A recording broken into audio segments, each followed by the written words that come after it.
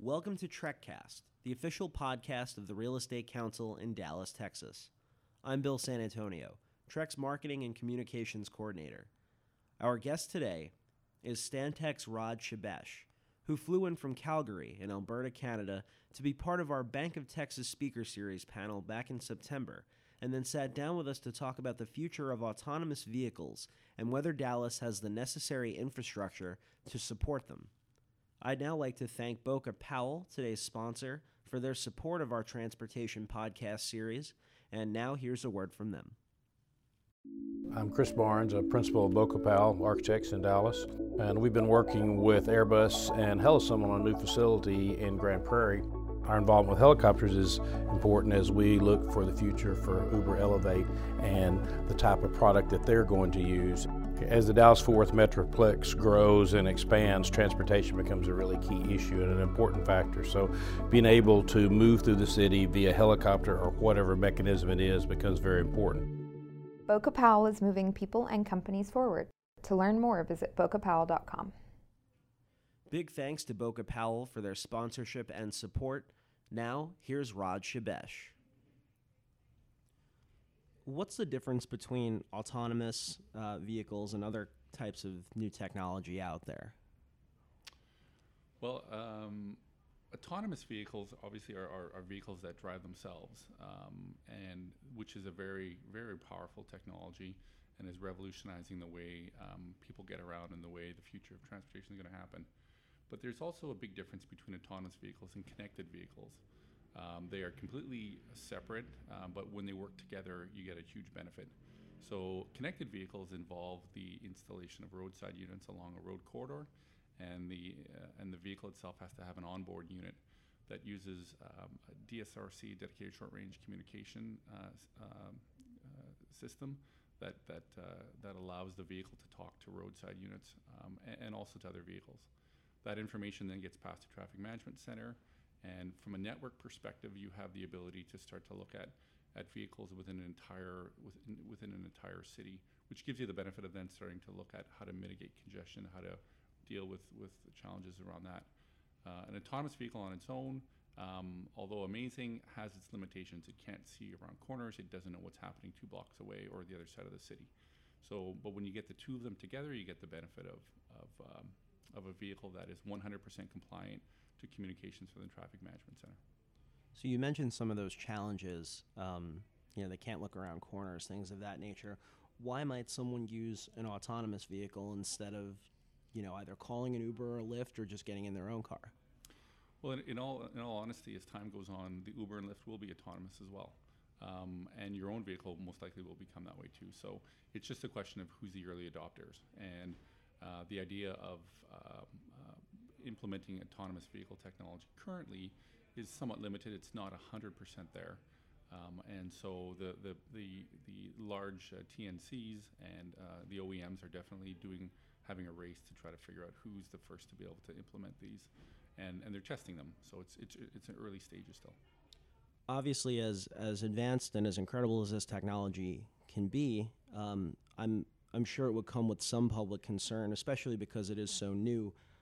Has there been any kind of government interaction? What kind of regulation could we possibly see from this?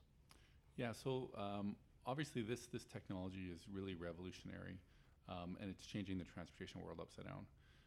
And one of the first steps to move forward to be able to operate a vehicle with no driver is getting the regulations and the policies in place. So there's been tremendous movement in that in the last couple of years. More than half the states now have regulations in place to allow self-driving vehicles to operate on public roads, and that adoption rate is ramping up. So that's been a tremendous move on the governments to be able to get that in place. As far as the actual deployments of these vehicles, there's a lot of shuttles that are being deployed. A number of the bigger OEMs are all pursuing their own autonomous vehicles.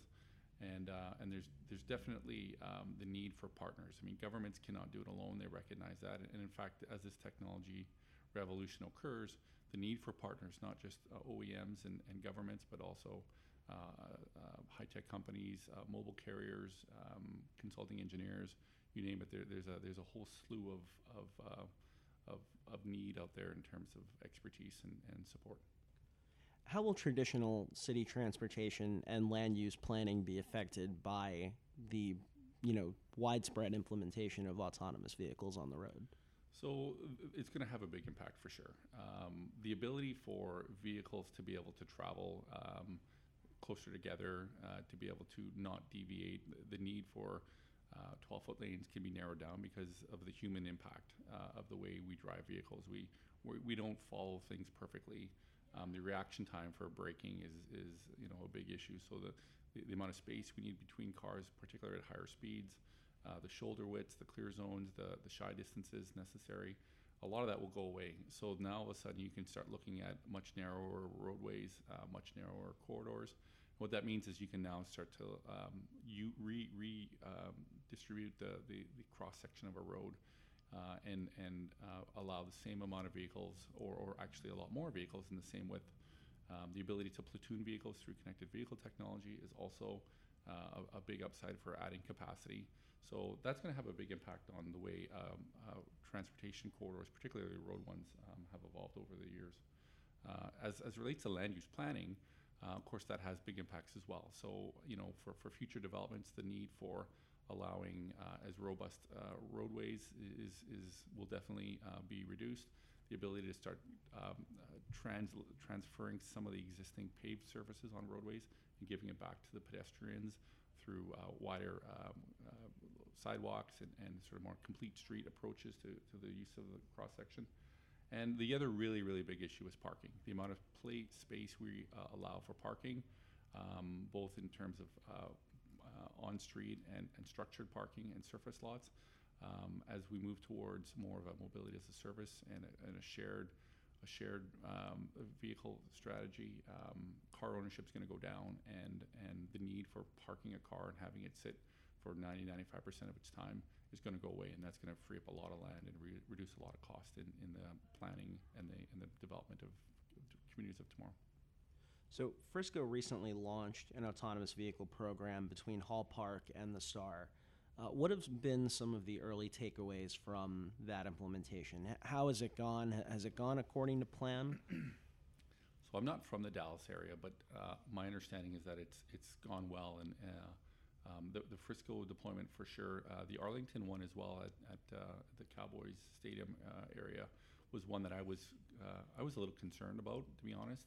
We do a lot of work with the shuttle suppliers, and they typically, as with any new technology, when you first deploy it, you want to deploy it in an area that has minimal conflict points, lower risk.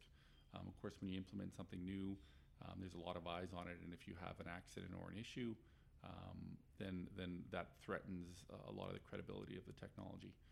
Fortunately, I hear everything's going well at both deployments, and that's great. And so I think that the successful deployments of shuttles and other autonomous vehicles and connected vehicles, I think, is all a very good thing. We just want to minimize the risk of issues. The fatalities that have happened of late on some of the autonomous vehicles, as I'm sure you know, has definitely set back the industry. Although it was a brief setback and a bit of a pause for some companies, other companies continue to move forward. And there's absolutely no doubt that this is going to move forward in general, but we want to minimize the negative publicity as much as possible and have successful deployments. And that gets back to having good planning, good engineering, having redundant systems in place to protect against any kind of false issues that could occur. Thanks so much to Rod Shabesh of Stantec and Boca Powell for sponsoring today's episode. Just a reminder, please subscribe to TrekCast over on iTunes and follow us on social media. We are at The Real Estate Council on Facebook and on Twitter and Instagram at Trek Dallas. Once again, I'm Bill San Antonio. We'll see you next time.